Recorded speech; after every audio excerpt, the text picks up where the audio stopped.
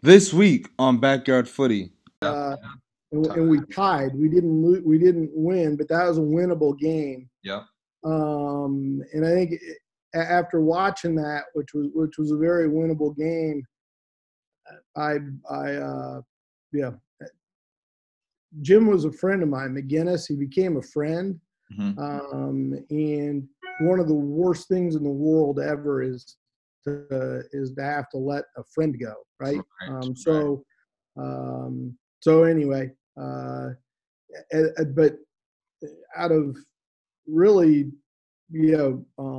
my biggest thing is it's not fair to you guys, the players, Mhm. if we're not in a position to. You guys work so damn hard, and you said like I come out to practices and watch, and Mhm. everybody's busting their butt, all day to try to win. If management doesn't help you do that, then I'm not doing my job. So that was sort of what led to that.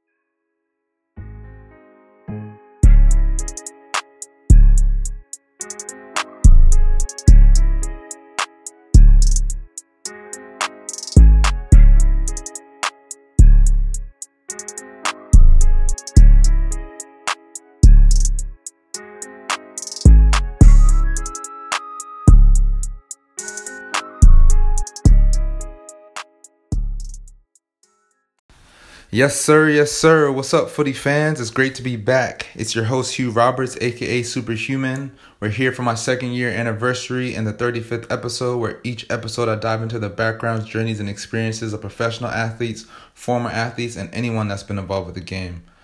So we're here for my second year anniversary and the 35th episode. It's been an exciting, insightful, eventful ride. I never could have imagined it growing like this, but I've learned a lot through all my episodes, all my guests, all the coaches, agents, trainers, posts that I've had. I've learned a lot, even just having you guys. I might be a professional myself, but I've learned a lot listening to you guys share your experiences as well, and even learn a lot about myself. So for people who don't know, the reason why I started this podcast, I wanted to share a behind the scenes and share journeys and experiences of us soccer players and what we've done.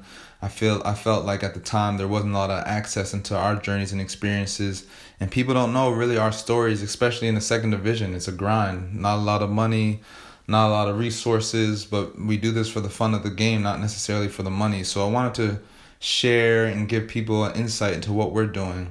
I was literally sitting on my couch. I started this in Pittsburgh 2018, sitting on my couch watching ESPN. I was like, you know what? I've been in this league now going on 5 years. I know a good amount of people throughout this league. Why isn't it really soccer players having soccer podcasts sharing what we do? Because I felt like at the time, especially now still, that people need to know what we've gone through, our experiences and our journeys, so they can build some kind of connection. And that's what I felt like it's been doing over the years. So I appreciate all of your support and love. It's been real. It doesn't go unnoticed, trust me, and I'm going to keep growing this thing. So for me, some of my favorite episodes, actually, I wanted to share with you guys some of my favorite eps throughout these years. So a couple of them for me was that Philly episode I had with my Philly boys back in 2018. I just left Philly the year before, then came to Pittsburgh. So to have James Chambers, Santi Moar, Chris Nanko, Marcus Epps, a good 5 people. Somebody, I forget who else was on the show. But to have my boys come back to Pittsburgh, share their insights. Santi's from Spain, James coming from Ireland. James is in his 30s, and for him to share how he appreciates going on the roads and traveling and hearing away crowds. Sometimes you take those things for granted. So just to hear that even helped me appreciate away games more.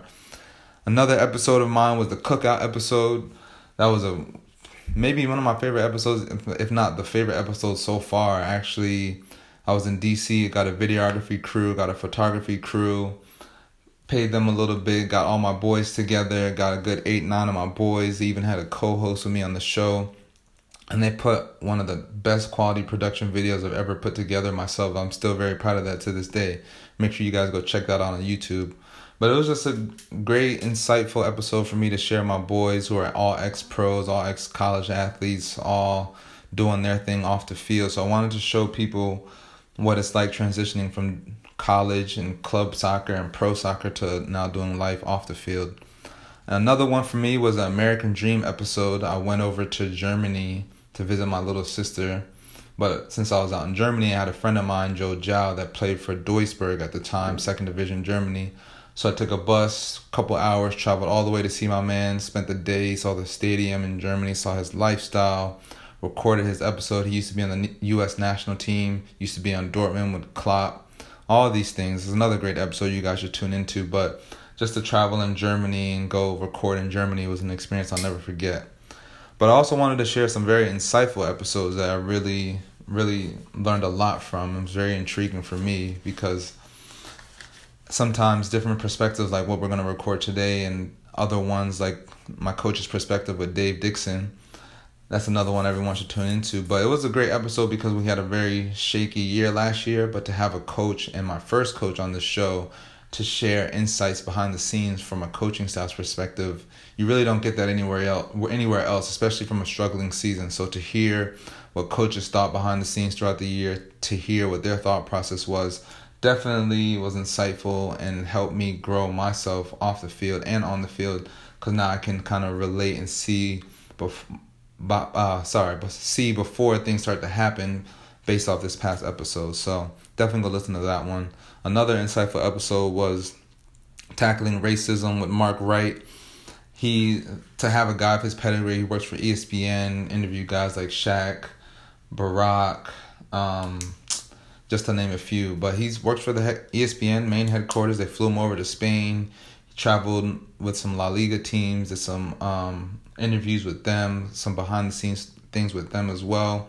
So to have him on my show and to share those things, sharing problems with racism not only domestically but internationally, because he wrote a bunch of articles in Spain and Italy as well, showing their racism, and just see his work on how he's trying to change that. It's something that I'm trying to do. So to have a guy that I look up to on my show was definitely insightful and impactful for me.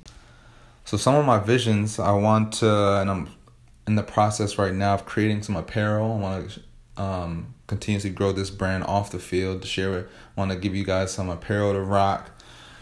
All things from t-shirts, hoodies, sweats, jackets, long sleeves, crop tops, everything. I'm on the verge right now to create some apparel, so stay tuned for that. My dreams though, I want to get this show on ESPN one day. I want this show to be televised, maybe have my own show, but I want to get a soccer network on ESPN. Soccer deserves to grow in this country, and it's growing in this country, and it's going to take baby steps, but a dream of mine is to get my own show on TV and be one of the head lead anchors to promote the game. I want to build this brand big enough where I'm able to host other podcasts under my umbrella and have us connected throughout the league. I think that's very important to continuously share not only my journeys and experiences interviewing people, but have other people throughout the country doing the same thing as well, and we're all connected, sharing a brand. So, and that's just not only nationally, but it's also here in Charlotte. And that's what I'm able to do with ESPN 730, and I'm working on things with that as well, trying to get on the radio, etc. So stay tuned for some big announcements. And so without further ado, let's introduce my next guest. I'm excited to have my first owner of a professional club team. I have the current Independence owner, Jim McPhillamy, here with me. So let's dive into this special ep. All right. So what's up, Jim? How's everything going? How have you been? What you been up to personally during this quarantine? I do a lot of phone calls, and I usually go for a walk while I do the phone calls. So I've been walking like 8 or 9 miles a day. Nice. Right around the neighborhood? Yeah, just in it. Like usually, I just stick my earbuds in and head out. So I like that. Have you come up with any new hobbies with all this free time? I'm cooking a lot. It's always been a hobby, but we just having a lot of extra time to do it. So. I know, right? That's the same thing here. I've been cooking a bunch, learning some new recipes and stuff. Gotta keep time, right? Yeah, that's right. So let's jump into it. So tell us how you became the Independence owner and why. Well, they're sort of intertwined. I'll start with the I guess I'll just tell the story. I guess there are 3 things of it. Mm-hmm. I love sports.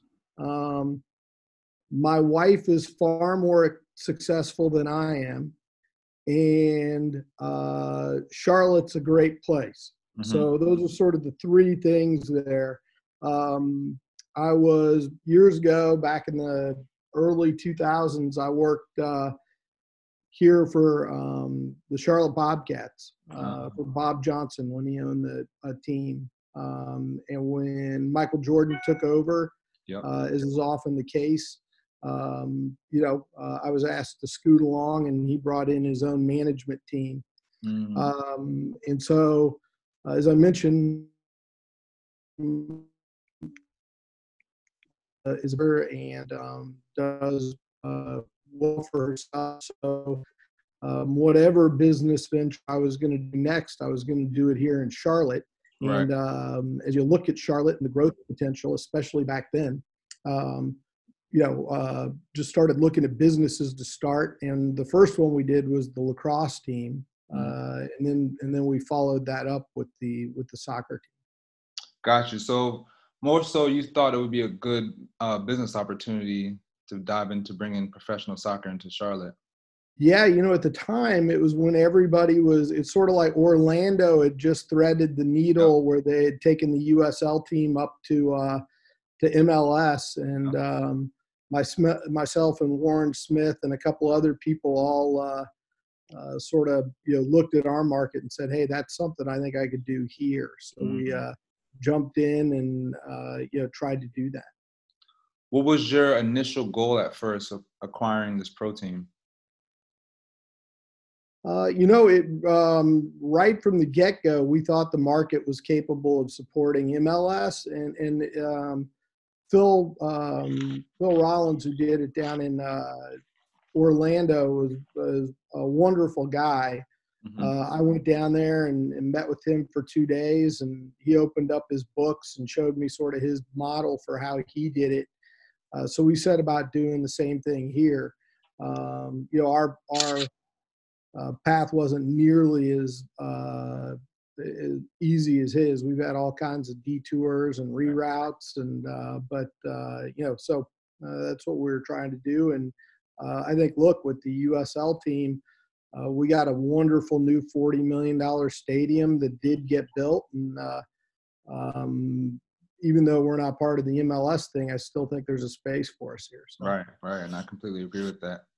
So how's it been managing the club over the years? That's the funnest part. I mean, I've been lucky to have Mike Jeffries along. I think he does a great job scouting players and putting together a team that competes every year. We've never lost the locker room. We've come close once last year, but we fixed that. That's always, to me, the key is, as long as the guys are going out and playing for each other and playing for the team, you're always putting a good product on the field that's entertaining, and we've been lucky enough to do that. And every year since I've been in the league too, Charlotte's always usually top of the tier, hard-fought games. Even coming down when I used to play in Richmond, I don't think we ever beat you guys down here in Charlotte because, yes, the heat, but you guys just played beautiful soccer in general and always competed and fought. So I definitely can see that, and it speaks to what you're saying. Yep. Kind of tell us some of the yearly procedures and mechanisms for you guys operating a club. Well, I think one of the, obviously we're not one of the higher budget teams in the league, but one of the philosophies that I have sort of as a sports owner, and Dan D'Amico as well as the primary owner, is that every year you owe it to the fans and to the players, you guys, to put a team on the field that is what we call championship caliber. Right. That means if everything goes right, you have a chance to win the championship. Now, that, again, everything has to go right. You have to have no injuries. But at the end of the season, if everything goes right, you get a couple good bounces, you have a championship caliber team. So that's sort of the way we approach every year. That doesn't mean that I think I have the best team in the league every year. That just means that we're championship caliber. If things went our way, we could win. Obviously, there's some teams that outspend us by quite a bit. But in years past, that didn't ever really matter. We can go beat those guys any day of the week. And like you said, if you get a home playoff game and get people down here in Charlotte, I'll take our team against anybody. Right, and I completely agree with that. And I see that too. I feel like we were a couple bounces away and a couple goals away from being right there ourselves. So I definitely see that. So besides signings each and every year, what goes into like the sponsors, investors, marketing, the stadium maintenance? How do you guys operate those things? Well, the county's a partner with us on the stadium, and they, of course, will be on the new one. Gotcha. There's always a little bit of a rub there. We're a private enterprise looking to make money, and they're a public enterprise looking to do what's good, the best for the public. So they're a good partner. We just every once in a while approach things a little bit differently. So we've always got that ongoing with what just getting ready for the season with the county. As far as sponsors go, we added Tim Schultz last year. I think you met Tim, and he's been great on going out, and especially since we've added the youth club and really expanded our brand, if you will. I mean, we've got the pro team at the top of the pyramid, but then you've got 12,000 other players running around wearing the Independence badge. Right. So we've really been able to leverage that this year, especially for the first year. Last year we didn't sign the deal to bring the youth club above ground until the spring, and so it was already during the season when all that sort of kicked off. But this year we've really been able to leverage it and bring the power of the youth club and the pro team together as one in the corporate community and hopefully with fans. Yeah, I think that's key. From my experience coming from Richmond, the Kickers have the same academy system from top to bottom, but literally everyone in the whole city at some point in their lives played some kind of Richmond youth age group. Even if it was U7 for 1 year, everyone knew the Kickers because you see kids and parents and everyone representing the Kickers throughout the whole city. So I definitely think that's a great way to go because, like you said, you see the Independents everywhere. People are going to start to turn heads and ask questions who the Independents are. Then as kids start to flow through and go to college and just create more success, it's going to be detrimental and important for you guys. It's going to look very good for you guys in the long run. So I agree with that. Yeah. No, I totally agree with that. And the great thing is 10 years from now, the kids that are 14 turn to be 24. Right. And they have kids, and then they want to take their kids to the they're like, I used to play for the Independents, right? Exactly. And you go see, and it just sort of builds on itself over time. So it's definitely something we thought about. And, Thomas Finley and the guys over there that run the youth club do a great job too. I agree with that. So talk to us about this past season. Why did you guys feel that hiring a new coach was the right time? A lot. So a lot of that had to do with we knew that things were going on in our marketplace as far as it being a hot MLS market. And we were trying to make some inroads over with the owners of Celtic over in Scotland, who's a billionaire and had his eye on potentially investing in MLS in the United States. So a lot of that was relationship building, and then Jim McGinnis, brilliant guy, and I think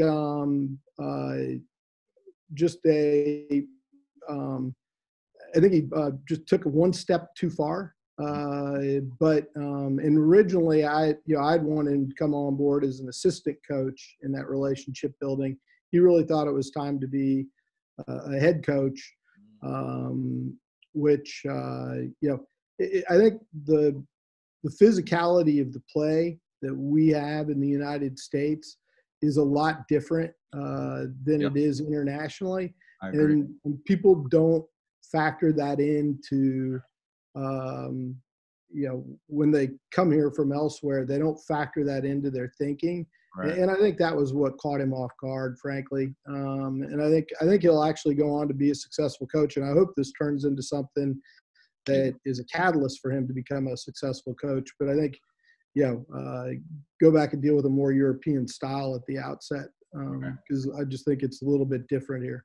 I agree with that. It's a very physical, athletic game here. And not only that, I feel like the travel and dealing with away crowds, he might not have been used to that because it's different traveling up to New York or going out to where else we go to, like Nashville, Louisville, and dealing with artificial turf and grass on stadiums too. It was just different. So I definitely can see that standpoint.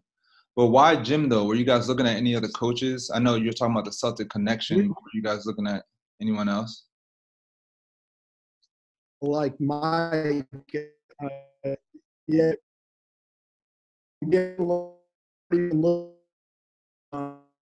really, it was more an opportunity to build a relationship with the Celtic guys than it was anything else.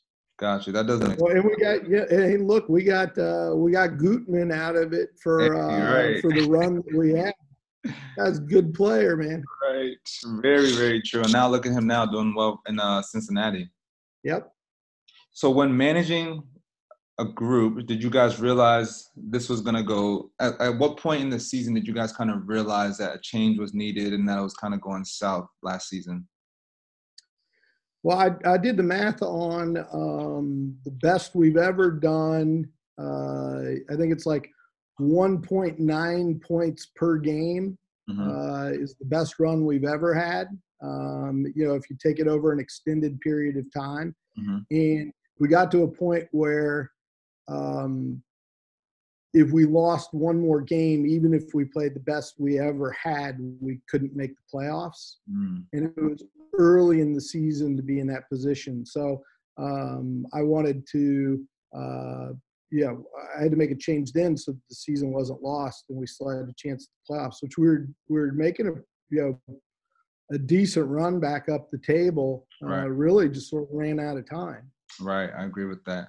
Yeah, I wasn't sure if it was a certain amount of games that kind of got you guys thinking about that, or was it from you? I know you're very close to a lot of players on the team as well. Just, there's trouble in the locker room, as you mentioned earlier. So based off that, I didn't know if you guys might have started to lean towards elsewhere because of what you've heard from players or just based off certain games or practices. I did see you guys at practices as well, too. Yeah, no, I came out to practices, but I do keep tabs on the locker room through, players and everything. And I knew I knew we were getting close there. Yeah, I agree with that. I'll never forget you coming into the locker room that day and telling us that Jim's going to be fired and Mike's going to kind of step in. What happened behind the scenes kind of leading up to that week? No, I talked to Jim the week before and just said, hey, man, if you're going to pull a rabbit out of a hat, now'd be a great time to do that.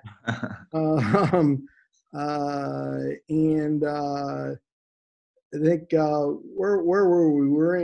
I think we went to Kansas City. Is that right? The week before, and we tied. We didn't win, but that was a winnable game. Yeah. And I think after watching that, which was a very winnable game, Jim was a friend of mine, McGinnis. He became a friend.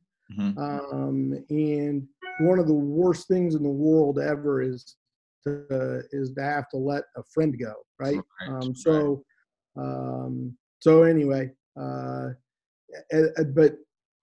out of really, my biggest thing is it's not fair to you guys, the players, if we're not in a position to. You guys work so damn hard, and you said, like, I come out to practices and watch, and everybody's busting their butt, all day to try to win. If management doesn't help you do that, then I'm not doing my job.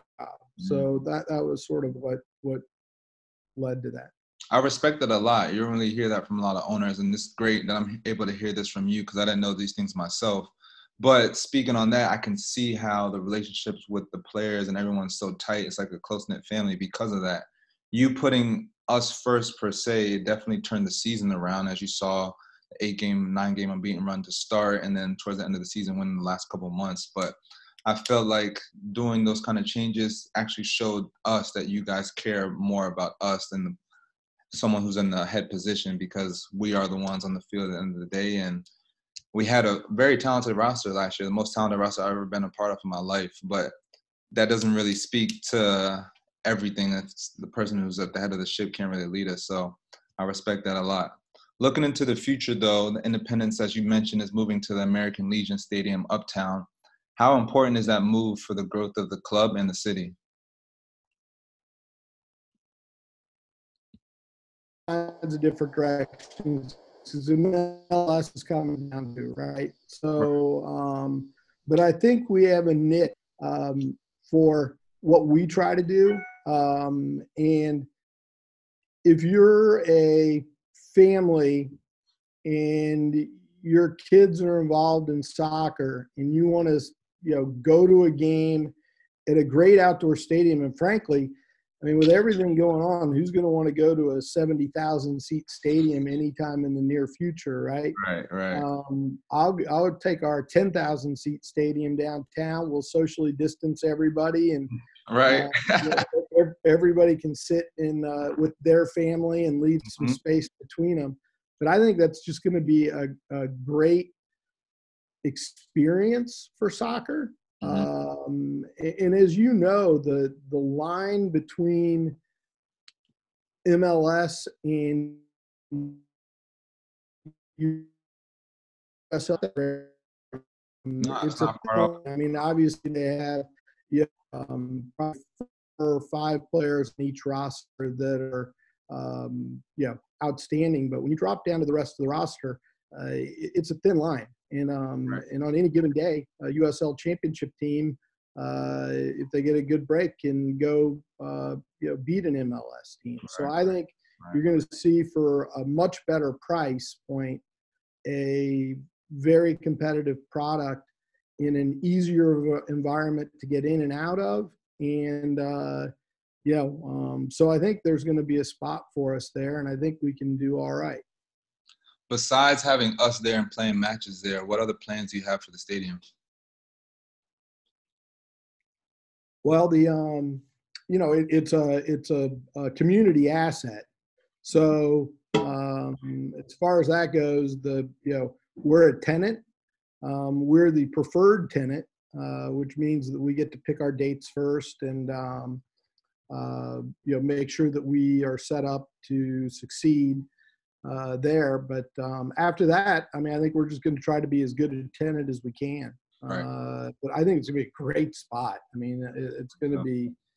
I mean, we've obviously had the lacrosse team played down there for a number of years, and when you're playing a game and you look back in and the lights of downtown are on the background, and you sort of look uphill at the city from there. Right. It's just a great venue. In fact, I think it's probably one of the better small venues in the United States once it's done. I think it'll be that good. Yeah, I live down the road from it too. I drive past it every day going to training, and I see it. And prime location, beautiful views, great stadium. I completely agree with that. And they're still killing it there. They're like moving. Oh, really? Yeah, they're doing a great job. I mean, wow. I just had a call yesterday and just check in, but it seems like everything's on time. So. Wow, that's awesome. Yeah. The big question, though, is how have you been managing this club during quarantine? I know it hasn't been easy. I know owners are losing money and things. How have you been managing this club? Well, I gotta say, in some ways, it's easier because there's nothing going on. That's true. That's true. That is very true. Day-to-day thing, I'm on a lot of calls right now with the league. That's probably the biggest thing, and the ownership of the other teams. Right. In a way, David Tepper did us a favor. We really sort of, once he got the MLS team, we tightened our belt financially. Right. We didn't do that with the team. We still have a good roster and everything. But in the front office, and as far as all that stuff goes, we tightened our belt. So going into this totally unexpected pandemic, Right. our burn rate compared to some other teams is significantly less. So in a weird way, we're positioned better for this than other teams that were rolling along. Like if we'd had the Memorial Stadium opening up next year and no MLS team here, we probably would have built out the front office, and had like more staff. And then all of a sudden you have this, lag in business where there's zero revenue coming in. We have zero revenue coming in. Right. We would not have been set up to withstand that. So I think, I would have personally, loved to have the independents somehow be part of what he was doing. He's a guy that has traditionally worked on his own. Right. I understand that. It's his prerogative to do what he wants, and he's obviously the guy that got MLS here. So, Right. we move on and do what we do, and one day hopefully I'll be able to have a beer with him. Right. So what's the league kind of been saying to you guys? As far as just like nothing. Well, yeah, when will we be returning? How they're going to manage the schedule and traveling and things? Yeah, I think first and foremost, which any league will tell you, is player safety first, right? When do we think we can get you guys together where some stuff change? Like you'll have a water bottle that says Hugh. We're not going to walk out with 6 water bottles and you guys all shoot water in your mouth.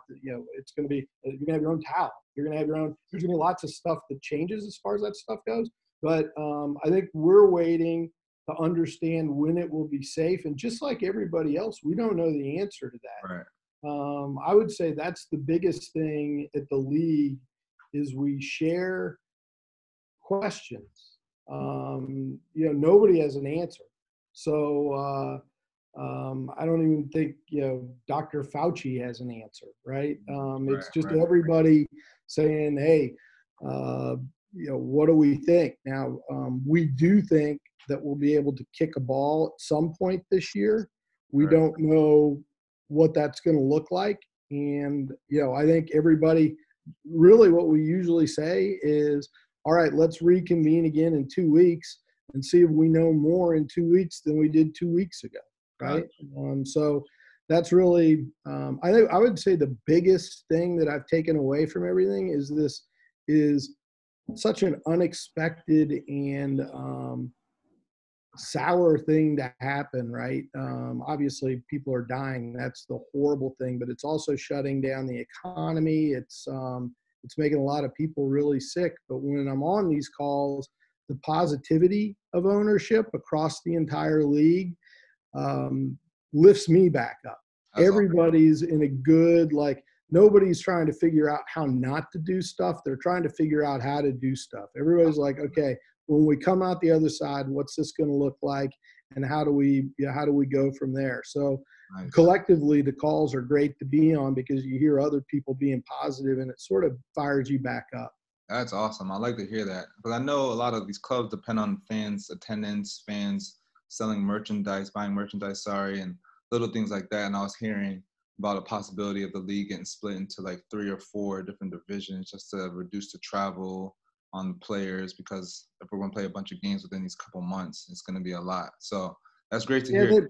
They've had lots of stuff leak out. I think we were on our call last week and there was immediately an article in The Athletic right afterwards or something. But the funny thing is most of it is snippets of our conversation. We had a 2-hour, 15-minute call. Wow. And then somebody pulls out, have we discussed, doing a sort of a pod system where it's regionalized and there's less travel costs? Of course, because we've talked about 20 different ways of doing things, right? So when one thing gets singled out, like I said, I think what everybody's trying to figure out is how to do things, right?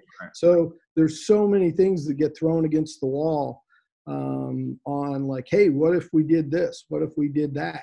And but the overall tenor is everybody's trying to figure out how we do stuff, not how we don't do stuff. Gotcha. That makes a lot of sense. So what's kind of your goals and visions for the club?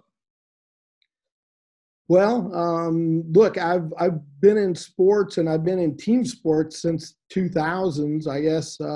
Actually, yeah. So early 2000s. And one of the things I've always had as a personal goal is to win a North American championship and have a championship ring. I've never been part of a team that's done that. And so that's a personal goal that I'd like to see happen. So good. Maybe we'll you can put the ring on my finger and I'll put it on yours. Sounds good with me. I like that a lot. Yes, sir. That sounds great. What do you miss most about the season? Just everybody. I mean, you know me. I like to, pop my head in the locker room. Right. I like to go on the field afterwards and give all you guys a hug. And I love to go hang out with the supporter group and have a beer and see all my friends. And it's really part of our family's lives. We've been doing it, keep in mind, ever since we've lived in Charlotte, I've worked either for the Bobcats or somebody. Like, going to games is part of what the whole family does, and it's something that we miss. Yeah, so I like that. So lastly, you have some fan questions. I don't know if you saw on Twitter, but some people have been reaching out to you. And for people who are listening now, some of the questions are already answered in this interview too. So I won't ask a lot of your questions, but like I said, it's been answered already. So the first one's from Brandon Miller. He wants to know, would you rather win the USL or the Open Cup? I'm gonna say US Open Cup. Yeah, no, I think if you can win the Lamar Hunt US Open Cup, that'd be outstanding, right? That'd be you're technically the best team in North America there, including everybody. So that's better, right? I like that. And go to Champions League and play the big time. Yeah, heck yeah.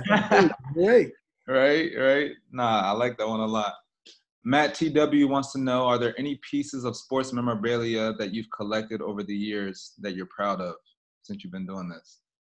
The funny thing is I've got tons and tons of stuff that I have see, the problem is I don't collect it. I get it and then lose it.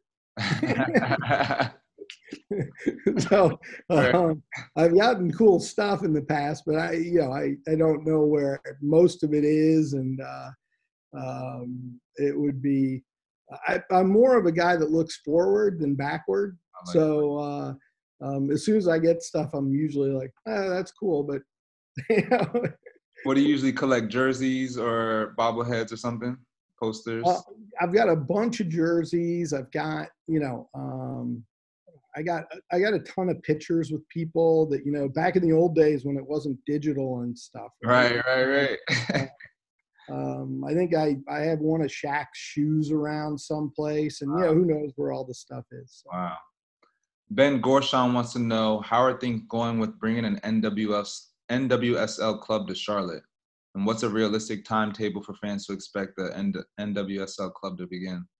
Well, I'm a learning organism, right? Mm-hmm. So I think what we do depends a lot on what the NWSL does, and really more United States Soccer does.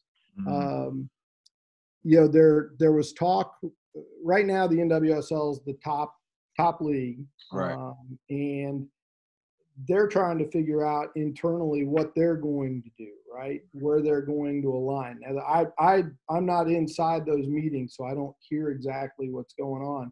Right. But the one thing I don't want to do is get in a situation where I'm going head to head with David Tepper again, because he's got right now. What I hear is he's got $12 billion, which is 12 billion more than I have. So, so although I love the sports and usually figure out how to piece it together, I don't want to go head to head with him. And Right. it really is more dependent on how they structure stuff. I think the new American Legion Memorial Stadium will be the perfect size in the long run for, a 10,000 seat intimate stadium for, for both our products, for the men's team and for a women's team. I think it'd be much better than trying to watch that over in Panther Stadium. But just because I think that doesn't mean that's what'll happen. So I'm actually just sort of waiting and seeing how all that shakes out at the United States Soccer Federation level, at the NWSL level, at the USL level, and obviously, I keep tabs on what Tom Glick and David Tepper are doing over there as well, because really they get to tell us what we're doing. Of course, that makes sense. And lastly, from Charles Houston, he wants to know, what are your personal goals for the club, both on and off the field, for the next couple of years? And how do you plan on utilizing the youth club partnership? Well, like I said, I see the youth club as being our long-term fan base. I think, once you wear a badge, it means something to you, no matter what the badge is. And I think, in 5 years, 10 years, people are going to have worn the Independence badge, and they're going to be like, that's the team I used to play for. Let's go see them play. Right. Now, I think that Tom Glick and those guys will put together a successful Major League Soccer team, but I think you can consume us a lot differently, right? If you're taking a family of 4 to us and we're costing you, $60 to $80, they're going to cost you $400 to go to their match, right? So it's two different mindsets. I think there is a feeds into the narrative of pro club. With the pro club, I think the USL's going places. I think I need to, obviously, you're always keeping an eye on competition, right? And I've got Major League Soccer competition just down the street. So I need to keep an eye on them and what they're doing and make sure that niche exists for us. But I would say that, long term, the goal, like you and I talked about, is to win a championship. And I just think that would be great, I think so too. Well, all right, Jim, I appreciate you for coming on the show. It's been a great, insightful episode. I know a lot of people have been dying to hear your experiences and just your insight in general. So I appreciate you coming on the show again. Hey, I had a great time, and good seeing you since I can't. Good seeing you, right? Yeah, exactly. I'll see you at the stadium. Can't wait.